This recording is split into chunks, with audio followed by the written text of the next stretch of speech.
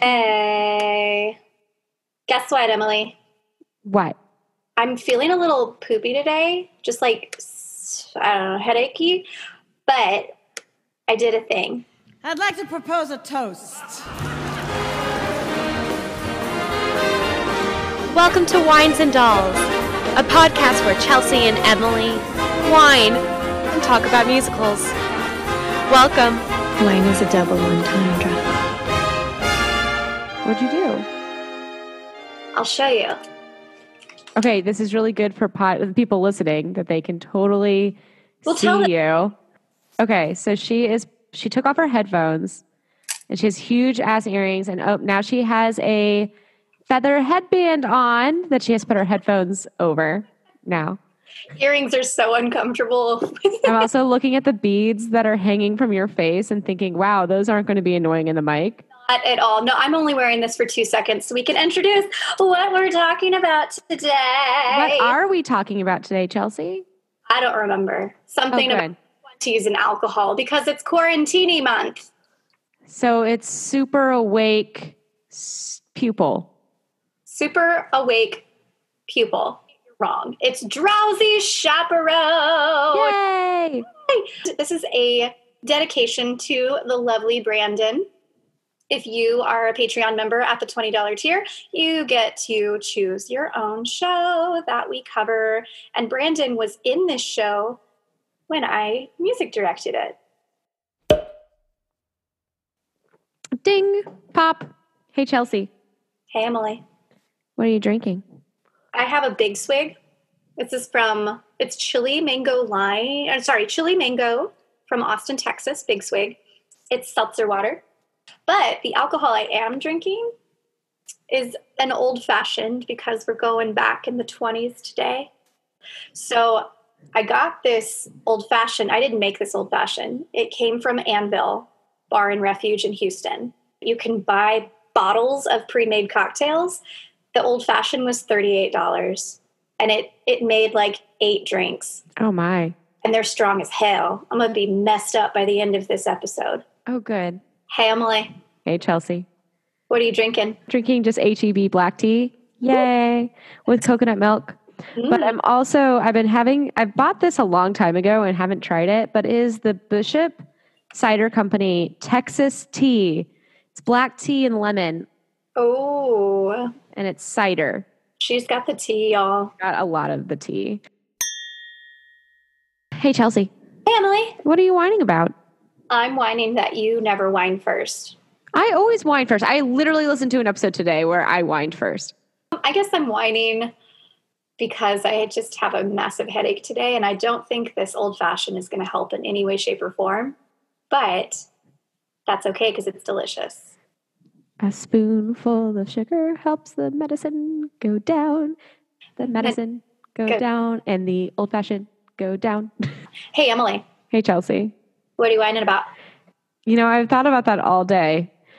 It's a sparkling wine that I am super excited for what was supposed to be today, but is now going to be Wednesday.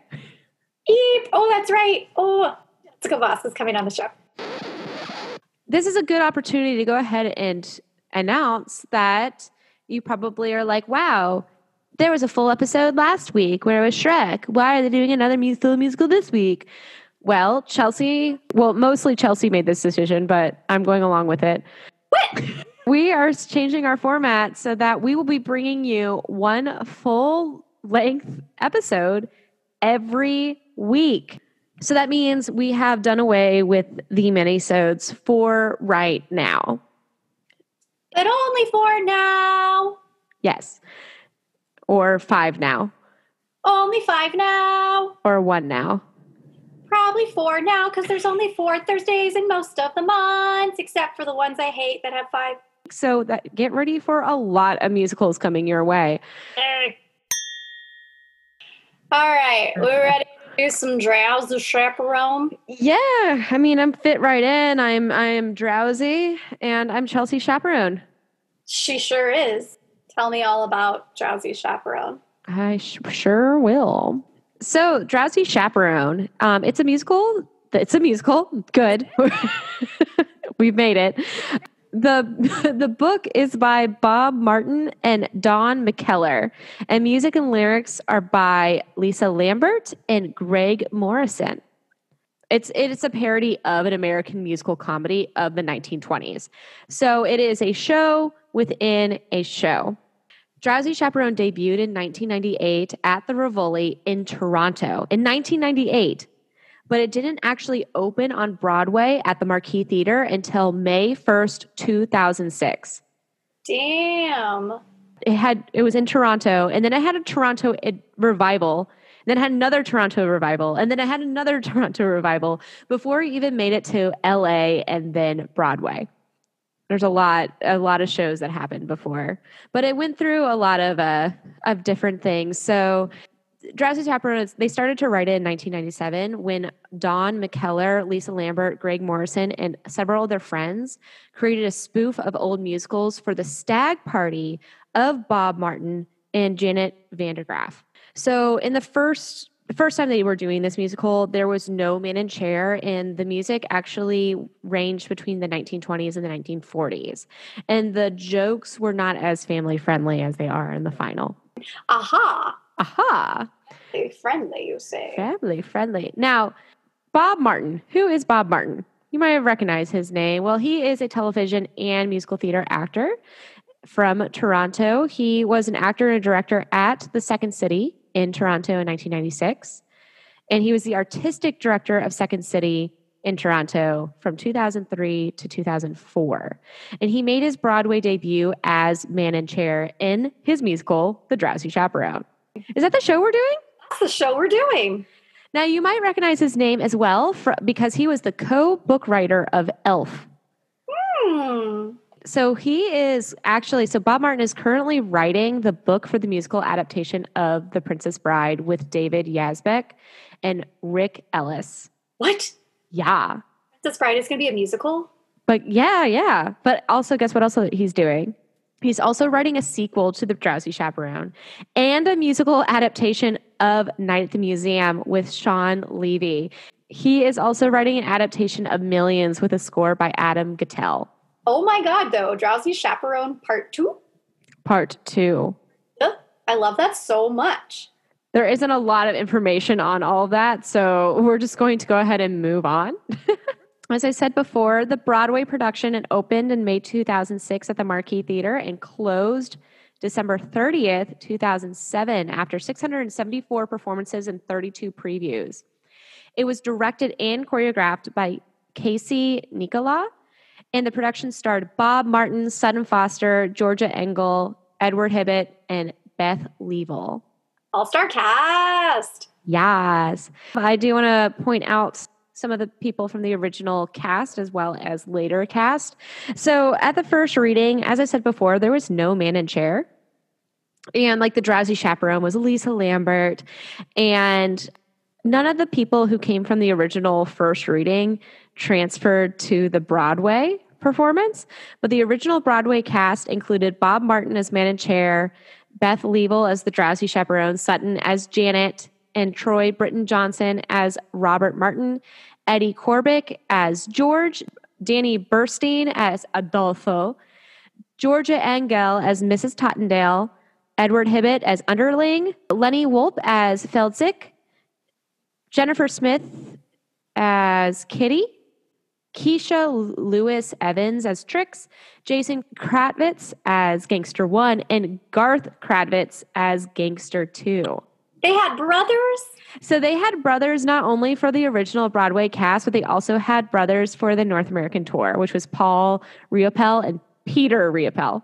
I love that so much. Isn't that adorable? Moving from like Broadway to North American tour and then to the original London cast was Bob Martin as Man in Chair.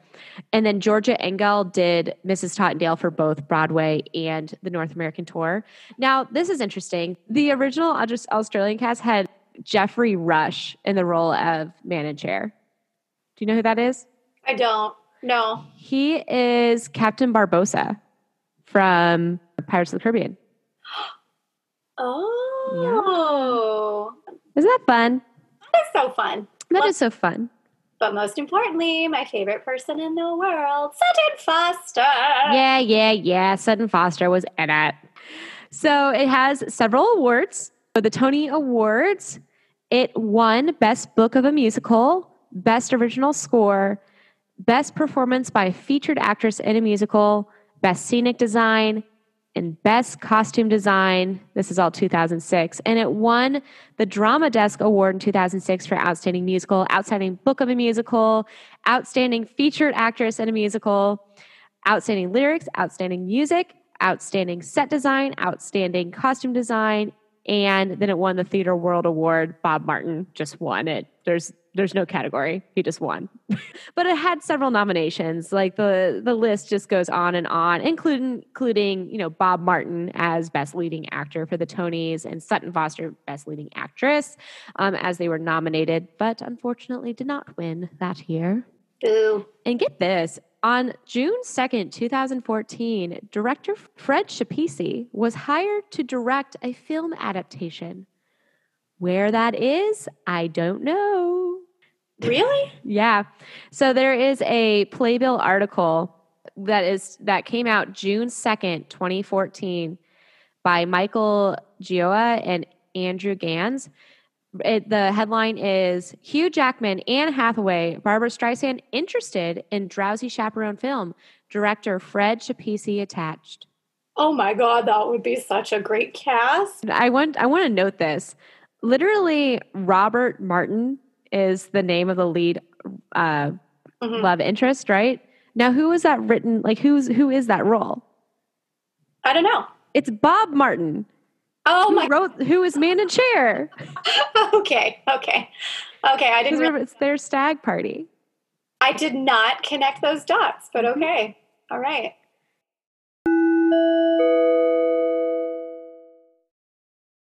Are you ready? I think so. Have you ever seen this show? So my connection with the show is that it was one of the two shows my senior year at Furman. It was the first one, and the other one was Shrek. And it was the first show I ever did backstage tech for. Nice. When I got called in the week of the show to help out. I would have never wanted to be backstage for this show. I was on the easy side. Okay.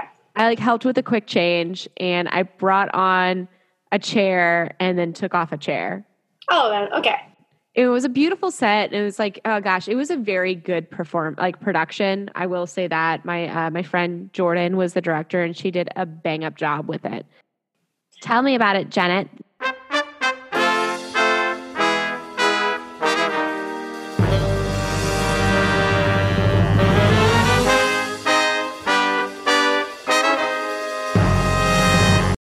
So we start with the overture. It just kind of gives you all of what you're going to listen to in the next hour and a half of a show.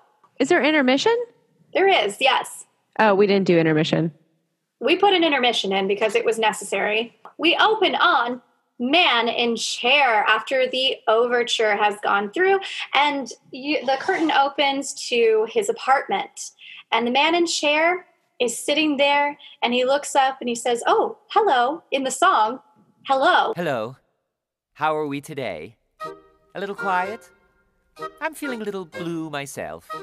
You know, a little anxious for no particular reason. Anyway, whenever I'm feeling this way, blue, I like to listen to my music. So I was going through my box of records this morning. Yes, records. And what did I find but one of my favorite shows, Gable and Stein's The Drowsy Chaperone. Now, let's visualize.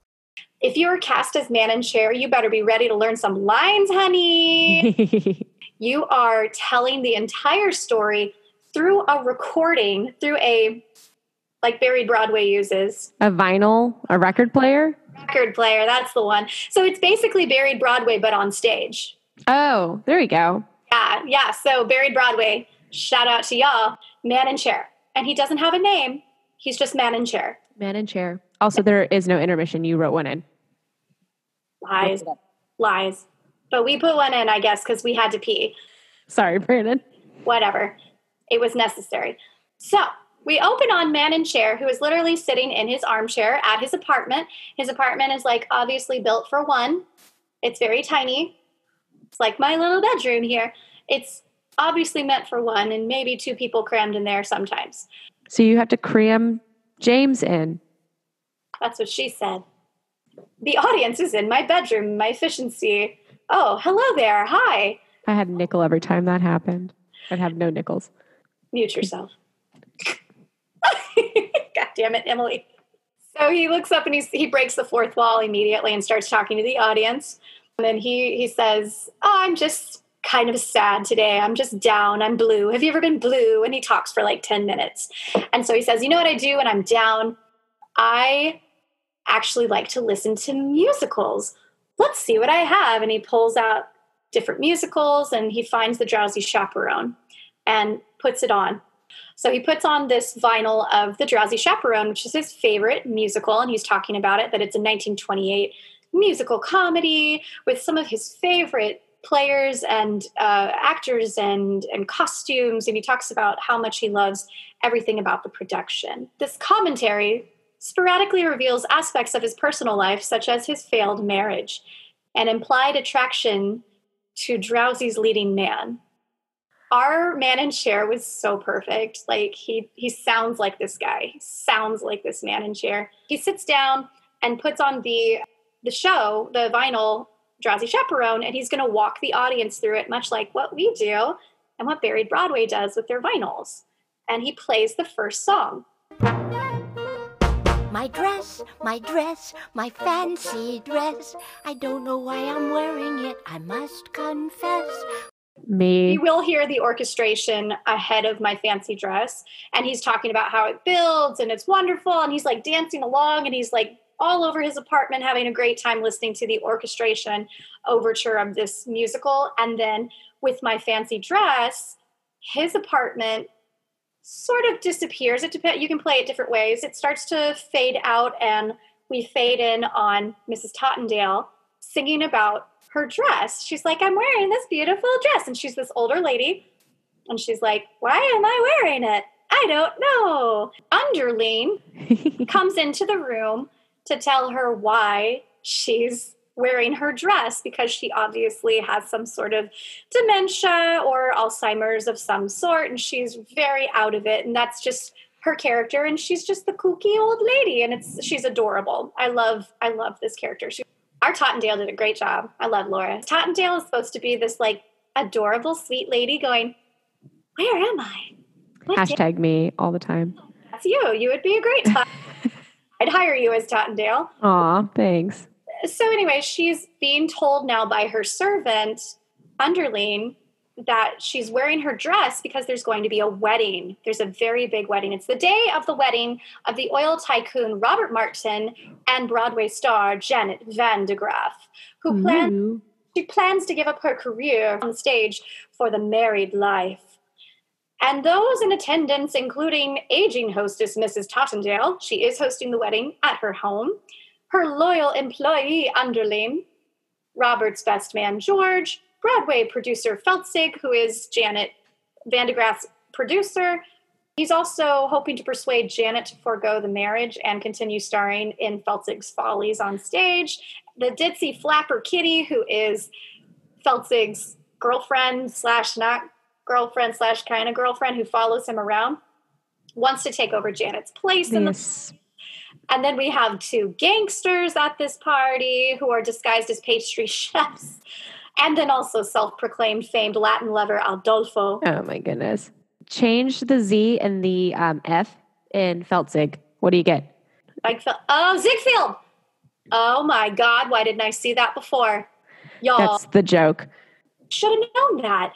Okay, so all of these characters that I'm listing off right now, they're all walking in the door. Wedding bells will ring, wedding bells will chime, wedding bells will celebrate a happy wedding time. Someone hasn't come, someone isn't here.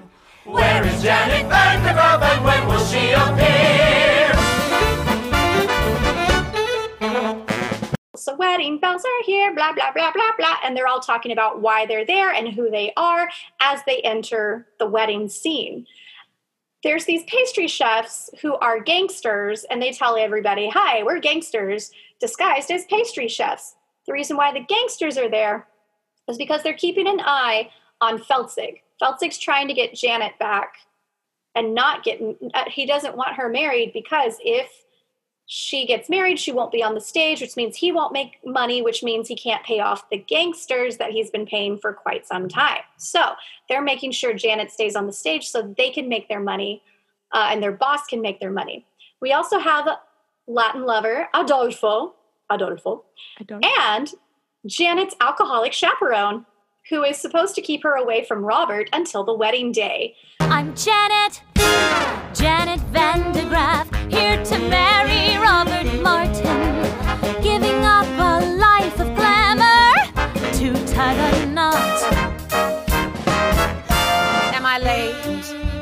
I'm the chaperone of Janet Van de Graaff, maid of honor, friend and confidant, and all that rot. Where's the bar?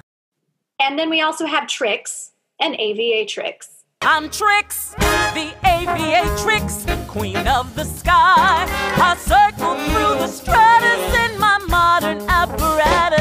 I'm Trix, the aviatrix, I gotta fly. I'll see you when they tie the knot. So she's random, but she's great. She's random.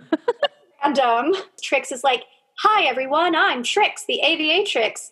And then she goes away. That's my kind of role. Yeah, right? Eve apart.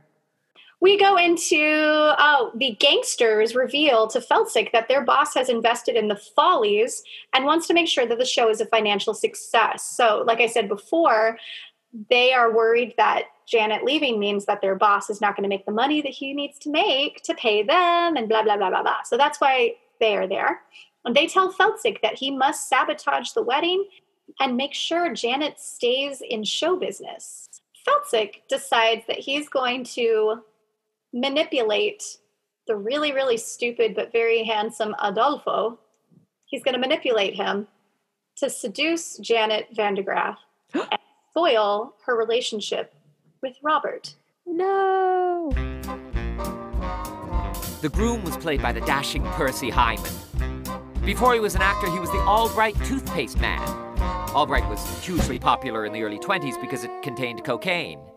Oh yes, it's true. If you looked at the label, it was the 5th ingredient down, right after sugar. So Percy Hyman is the person who plays Robert. And now we're actually going into Robert's bedroom at the wedding.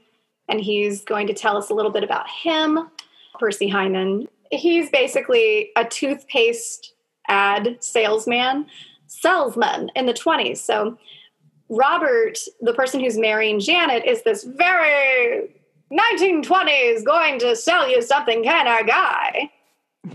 Just like that. So anyway, we're in Robert's room and he realizes that he is nervous about the wedding.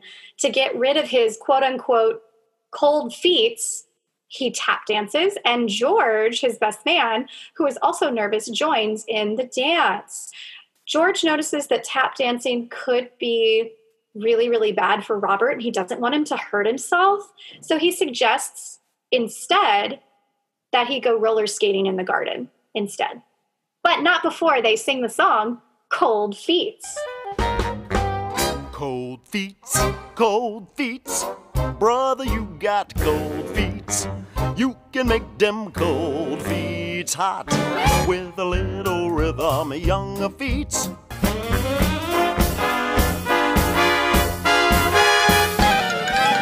You make the cold feet hot. Instead of tap dancing, which could be really bad for Robert's ankles, George, his best man, suggests that Robert go roller skating in the garden instead and gives him roller skates. Good. He puts on his roller skates and rolls on off. George says, hey, you probably don't want to see your fiance either if you're rolling around out there. So here's a blindfold. Put it on. Oh, you're such a great guy, George. Thank you so much. So he's roller skating blindly through the garden now. And now they're outside. We move to the outside area in the garden. The man in chair interrupts the show several times, and he'll talk a little bit about the characters. So talks about the Oops girl. The Oops girl. The bride was played by Jane Roberts. She was the Oops girl, remember? She was billed as the girl whose sexual energy was so great that it caused the men around her to have accidents. spill their drinks and drive their cars into trees. And she would go, oops! Well, I'm really not doing it justice, but people ate it up. Now we're at a school where Janet Van de Graaff is being interviewed by reporters about her upcoming nuptials. Are they showing? She's talking about why she's leaving the stage, and the reporters are very, very curious. And she's saying, well, I'm just tired of showing off. And her song, Show Off, she tells everybody all about how she never wants to show off again while she does tricks and sings high and sings low and holds out big belty notes and does the cartwheels and plays with different instruments and is like doing a million different things while costume changing. Yeah. Here's our lovely Sutton with Show Off. I don't want to show off no more. I don't want to wear this no more. Play the saucy Swiss Miss no more. Below my signature no more. I don't want to show off. This song is a lot like Carol Channing's Jazz Baby from Thoroughly Modern Millie, the movie, where she's like, oh. I think that was what they were trying to go for. That's what they're going for. Carol Channing, yeah. So we go through the entirety of the song, and she's done 5 costume changes, and she's done Houdini's trick where she gets out of the straitjacket, and she's been brought off stage, and she comes back on stage from a different location in a grand gown. It's a big number, y'all. If you can't breathe properly, don't do this number. Learn to breathe first. If you can't do the impossible, then you cannot do this number. Yeah, I'm surprised she didn't do an encore. I don't want to encore no more. Keep on shouting for more no more. I disappear to the floor no more. I don't want to show.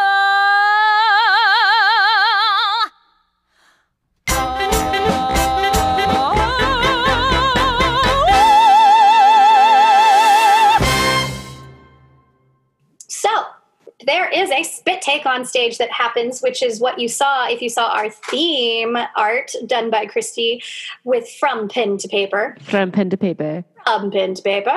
Go check them out. But our spit take happens with Miss Tottendale and Underling. I can't remember Underling. He was one of my favorite characters because Kevin played him so well. Overling. Yes. You remember it now. Remember it now. So Underling is carrying a cart of vodka and water. And Miss Tottendale is saying, well, we're in the prohibition times. We're not supposed to have alcohol at the party. So when I want alcohol, when I want the vodka, I'm going to tell you that I want water. Okay, Underling? And he's like, yeah. Big wink. With a big wink. So she says, Tottendale, please pour me a glass of water. And so he pours her a glass of vodka, which she drinks and immediately spits in his face. And she calls him a big poop. You old poop. I wanted water. He's like, well, but I thought you wanted water. Are we not doing the vodka? Okay. She's like, Underling, I want a glass of water. And he goes, water, with a wink. And she's like, yes, water. So he pours her another glass of vodka and she spits it out in his face. And then the man in chair comes back in. He's like, this goes on for a while. So he speeds through it and like skips through the vinyl.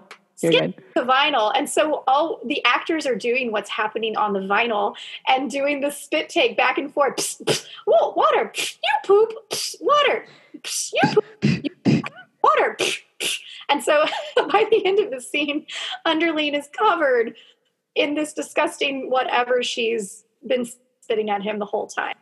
Every night I lost it watching that. And I saw this show like a mazillion times. A zillion billion times because I just loved it. I kept coming back even though I knew the show backwards and forwards. Yeah. I obviously don't anymore. Okay, so we cut into Janet's room and Janet is now having doubts about whether Robert really loves her. Pause for effect. She asks her chaperone, who's there to keep her separated from Robert, because this is the 20s and they're not supposed to see each other the night before, and everybody was worried they were going to try to have sexual relations. Dun, dun, dun. Cramming into the small efficiency. Continue. God damn it, Emily. The chaperone gives her some advice, and she's this boozy lady that just always has a drink in her hand, hence Drowsy Chaperone, because she's always sleepy because she's been drinking. The Drowsy Chaperone responds within a big number called As We Stumble Along. As we stumble along on life's funny journey, we look here and we look there, seeking answers anywhere, never sure of where to turn or what to do. It's a rousing anthem to alcoholism, which the man in chair explains the original actress playing the chaperone insisted on including in the show. He says that the original actress who played the Drowsy Chaperone was like this huge diva, and she had a lot of pull with what made it in and what didn't make it in the show. But she insisted on this one. Beatrice Stockwell was famous for her rousing anthems. She demanded a rousing anthem in every show she ever did. Actually, do you know who Beatrice Stockwell is?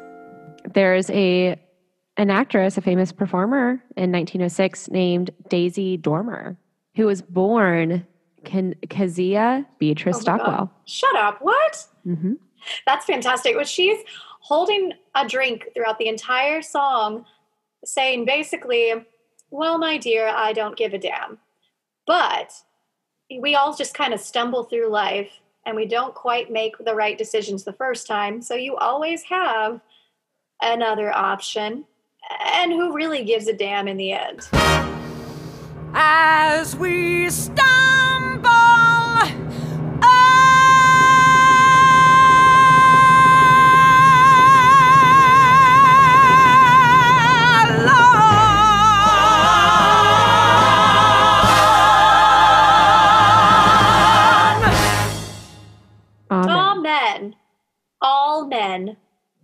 All men give a damn. Give a damn. Yeah.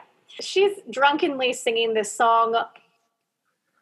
We staged it to be on Janet's bed, and she's just like all over the place. The chaperone tells Janet she's feeling a little drowsy and needs to take a nap, giving Janet the opportunity to ask Robert if he loves her. So she's basically like, I need to take a nap, Janet. I won't be watching you for the next 15 minutes. Go away. And she lays down and takes a nap in Janet's bed while Janet runs off to find Robert. Janet goes into the garden where Robert is roller skating blindly. Okay. But before we get to that scene, the chaperone happily pretends to be Janet when she's awoken in Janet's bed to the sexy Adolfo. Ooh. He mistakes the chaperone for Janet because he's never met Janet. He's just there and he's been told by Feltzig, go and seduce this person. He's like, I'm Adolfo. I can seduce anybody. Goes into the room thinking it's Janet and tries to seduce the chaperone in the song, I Am Adolfo. And before that, the man in chair comes in and tells us a little bit about this character, or this person playing Adolfo, whose name is Roman Bartelli.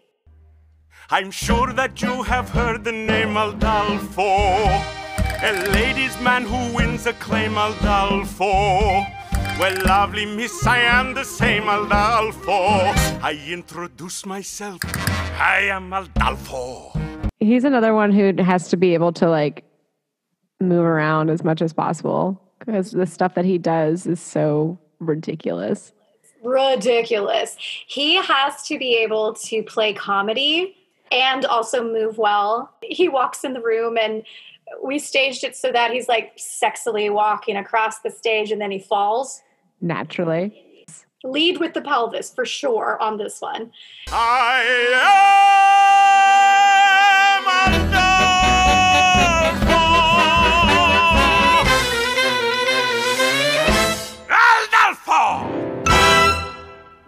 meets the blindfolded roller skating Robert in the garden now, after we leave Adolfo and the chaperone to canoodle. Ooh, cadoodle? Cadoodle. And she's pretending now to be someone else because Robert doesn't recognize her voice.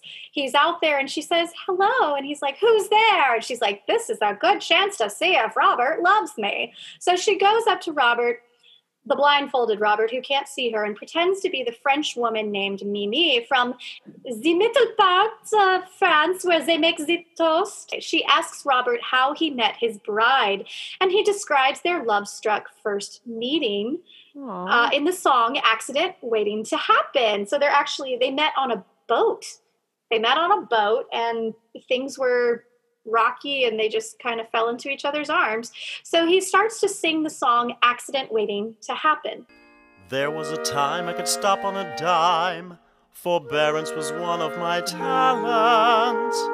But since you've been around, I can't hold my ground. I'm consistently losing my balance. I'm an accident waiting to happen. I'm a mishap about to ensue. So this goes on and on and on, and he's talking about how he's an accident waiting to happen, all the while tripping and falling on his roller skates. In the song, he and Janet start singing together. He still thinks she's someone else, and he's carried away by his emotions. Robert kisses Mimi. She seems like Janet. She seems so much like Janet. Janet furiously storms off because Robert has kissed a strange French girl who is actually her. I'm an accident waiting to happen. So hurry and happen to me.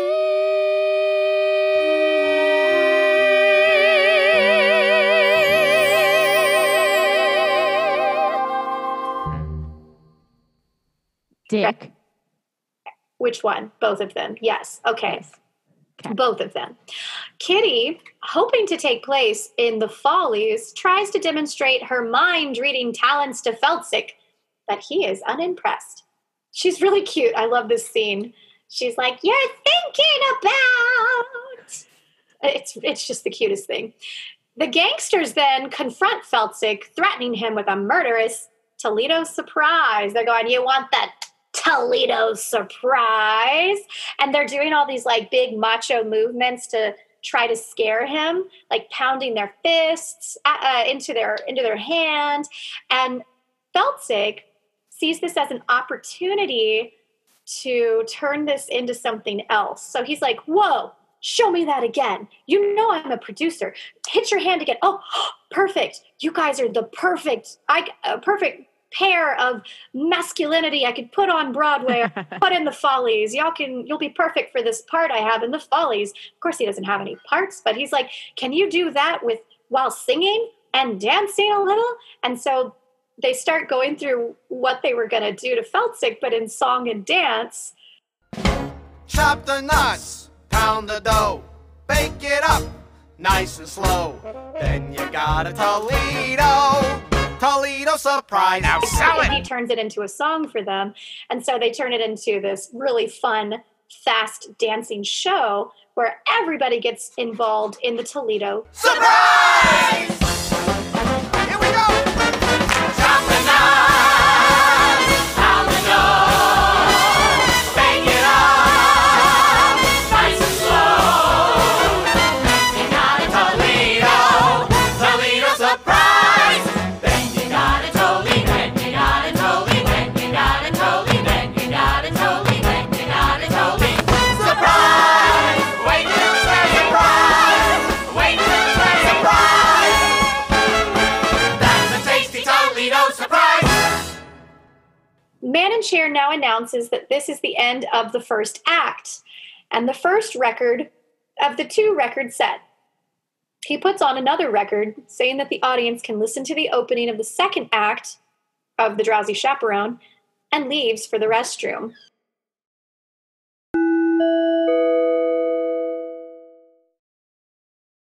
So he's like, I don't believe in intermissions, but I do have to pee. This is where we put our intermission, and you can put your intermission here, folks. Intermission. Director's choice. He puts on Act 2 of Drowsy Chaperone while he goes to the bathroom and then runs back on stage to fix it, because in the time that he's gone to the bathroom, he has put on the wrong vinyl that his housemaid, or what does he call her? I guess it's his maid who comes and cleans for him, put the wrong record into the Drowsy Chaperone thing. So what pops up on the record player is the song Message from a Nightingale, which is very, very inappropriate. It's an Oriental palace appears on stage with characters in stereotypical Oriental costumes and the chaperone costume by an English woman in a hoop skirt dress. This is much like The King and I. And it is intentionally stereotypical and offensive because they want to outline what is wrong with musical theater. He gets back in the room while they're doing this whole scene that's very King and I, and cuts the record, and everybody looks at him like, we were in the middle of that.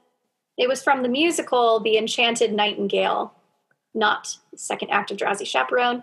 He finds the correct record, and the Drowsy Chaperone continues into Act 2, where we find Janet in a musical dream sequence, which this is the strangest damn song I've ever heard in my life. I love this song.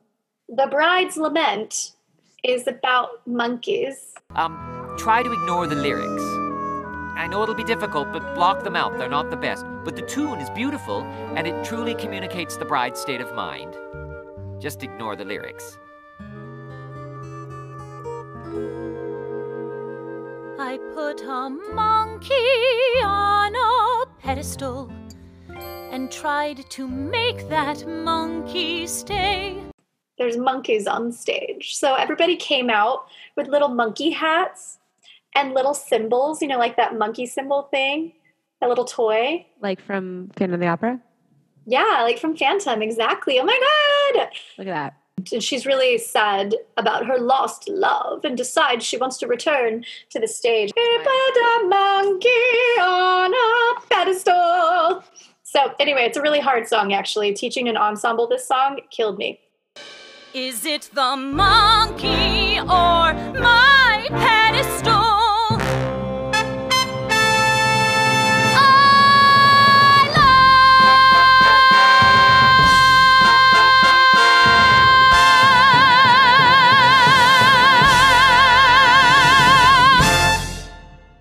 Mrs. Tottendale tells Underling that the wedding will proceed as planned because love is always lovely in the end. There's a lot of butt jokes in this song. Tottendale loves butt jokes. She sure does. Like poop and everything else. You poop. You poop. Oh, you poop. But in the song, Love is Always Lovely in the End, we kind of get a little flirtation between Underling and Mrs. Tottendale. Ooh. Love makes lovers worry, love makes lovers fret. But here's a fact on which we can depend. Just like long ago when Romeo loved Juliet, love is always lovely in the end. So it's a sweet song. Love is always lovely. Lovely, lovely, lovely. Love is always lovely in the end. Love is always lovely in the end. The chaperone announces that there will be a wedding after all. She and Adolfo are getting married, which Adolfo protests. Mrs. Tottendale announces that she and Underling are getting married as well. Oh my gosh, that one song, they fell in love, and now they're going to get married. Oh my God. The chaperone saying that there will be a wedding because she and Adolfo are getting married. And Adolfo's like, I don't know about this. I slept with you once, but okay. And then Tottendale is getting married to Underling. Robert then tells Janet that he loves her, and the man in chair announces that one of his favorite parts is coming up. The chaperone gives Janet advice on what to do as someone drops the cane, and the chaperone says, while you can. leaving out the middle syllable of the word. We don't know if it's leave while you can or live while you can. It's L/VE while you can. Or love while you can? It might be love, live, or leave while you can. Love, live, leave. This took the longest to actually stage because we had to get the drop of the cane correctly. Adolfo drops the cane while the chaperone is giving Janet advice in front of all these people, and it had to be perfect. Like, the cane has to drop right as she says the L word so that nobody understands. And then you go back and he rewinds, and they have to do the scene all over again. So you have to know where you're standing, go back exactly to where you land, and then freeze when he freezes the recording. Every time the man in chair talks, you freeze because you're not performing in the show anymore. It's beautiful. So leave or love while you can. They leave out the middle syllable and we don't know. The man in chair then has this emotional breakdown on stage. And I feel you, man. I really feel you. Because he's been drinking now. He's been listening to his favorite musical. Maybe he's quarantined at home. I don't know. We all have our emotional breakdowns, right? Is this real life? Wait, is this how we've been living our lives this quarantine? I tell you what, Emily, every time I saw this scene, I cried. Every single time. Because he starts to talk about his emotions. He expresses his wonderment about the phrase that he doesn't hear, asking if it's live while you can or leave while you can. And he shares a brief backstory about his unsuccessful marriage and about how you should never leave, only live. The scene after this emotional breakdown, which is like, 10 minutes long, and I cry the whole time through, the scene transforms back to Janet, where she admits that she was really the French girl and agrees to marry Robert. Aww. The audience dries their eyes, and the man in chair goes back and plays the rest of the album, the record there, and everything's going to be happy. Then, to appease the gangsters, Feltzig tells them that he has discovered a brand new star, Kitty. He asks her to demonstrate her mind-reading talent, and when she I love this part, when she reads Feltzig's mind, she announces that he wants to marry her, which he doesn't. But he's kind of stuck right now because he's got to sell the product. So he's like, yeah, sure. Oh my God, she's right. I was going to ask her to marry me. Oh, fudge buckets. Love, live, leave. So now we've got a bunch of people getting married. We've got Robert and Janet. We've got Feltzig and Kitty. We've got Tottendale and Underling. And we've got the Drowsy Chaperone and Adolfo. All of these people getting married out the butt. The best man now has 4 weddings to organize and be best man for, and realizes that he has failed at his utmost important task, finding a minister. Fuck. You had one job. It's such a good role for him because he's got these high tenor notes, and the best man has to like hold out this high tenor note and then freeze while the man in chair talks. And sometimes man in chair wants to go fuck with George, and we'll just keep talking a little bit, go up to him, talk at him, I don't know. And then he puts the record back on, and the George has to go back to that high tenor note. And remember what the pitch is that he was just singing. It's insane. Oh no, I forgot the minister!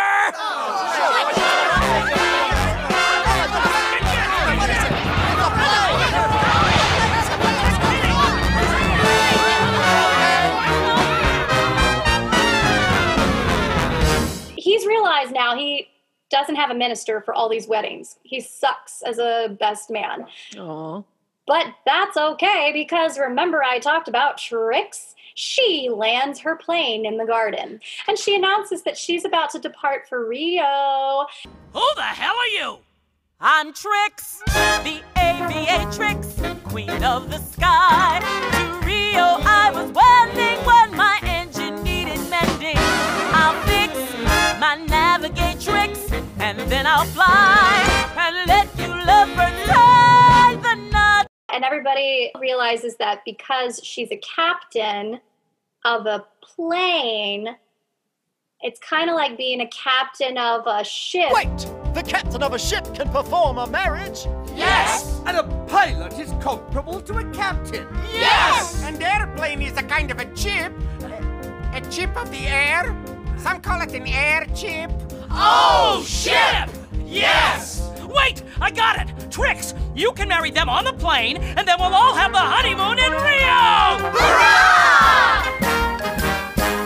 Basically, because a captain on board a ship can perform marriages, everyone comes to the realization that Trix, as a pilot, can perform marriages on board a plane. So everybody has to be in the air for this number, and she can all fly them to Rio for their honeymoons in the song I Do in the Sky. But what a thrill when lovebirds trill, I do in the sky. Right at the end of the song, there's like 7-part harmony happening. There's all this crazy high notes for everyone. And then all of a sudden, everything on stage goes black, and everybody on stage kind of falls silent and literally falls down. One can't restrain that sweet refrain. I do.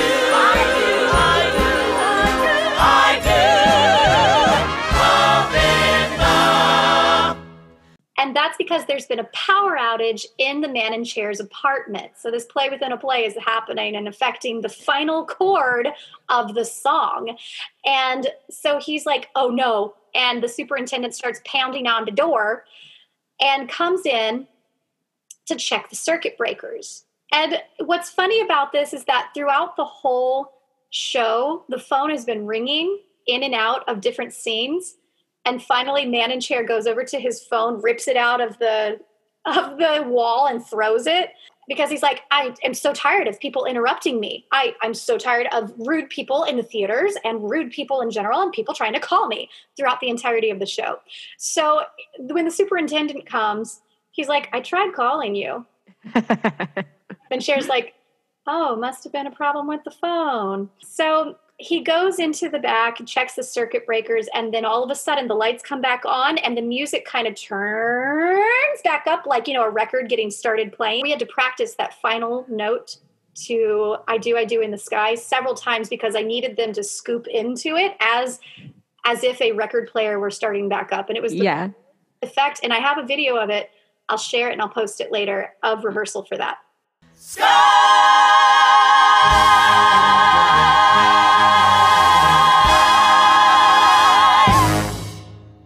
Finish with this big power chord as the big power comes back on in his apartment, and the show has finished.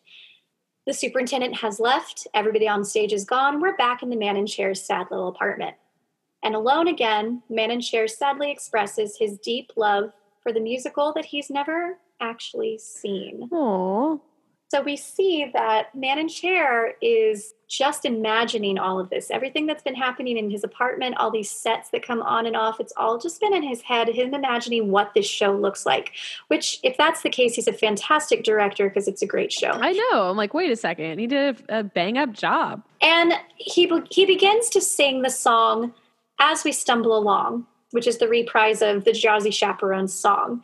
And it's a very sad a cappella, As We Stumble Along. Then a ukulele starts up, and Tottendale is playing her little ukulele. Slowly, one at a time, the characters in the cast come back on stage and start to interact with the man in chair. As we stumble along on life's funny journey, as we stumble along into the blue, we look here and we look there. And they're all singing as we stumble along, and the music swells, and everybody's singing. It's beautiful. I cried so hard every show because he's not alone, because he has his music.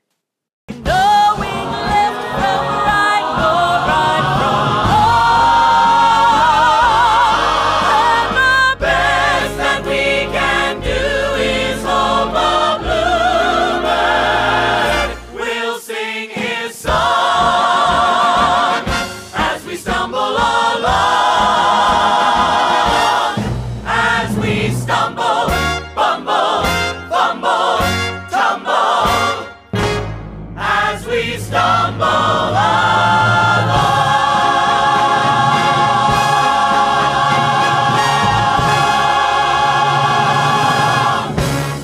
And here we are with Quarantini. Cheers. You didn't know that this show wasn't just about alcohol. That's not why I chose it. Quarantini month, this man in chair, poor guy, he is alone. And I totally relate sitting there with, my alcohol here in hand. This has been a terrible year. And I hope that music makes things better for everyone out there. Or podcasts. And imagine spit takes. And imagining those spit takes. If you would like to film a spit take and send it to us, we will absolutely put it on our Instagram. Actually, yes, please. I would love that. That sounds fun. Okay. So fun. Listener challenge. Woo, woo, woo. I'm going to post this on Instagram too. Give us your best spit takes. Spit at your friends and film it. Love, live, leave. But make sure it's people you're quarantined with and that nobody's sick, okay? Yeah. Just realized how disgusting that challenge is and how not cool it is. Cool. Only do it if you're already sharing saliva.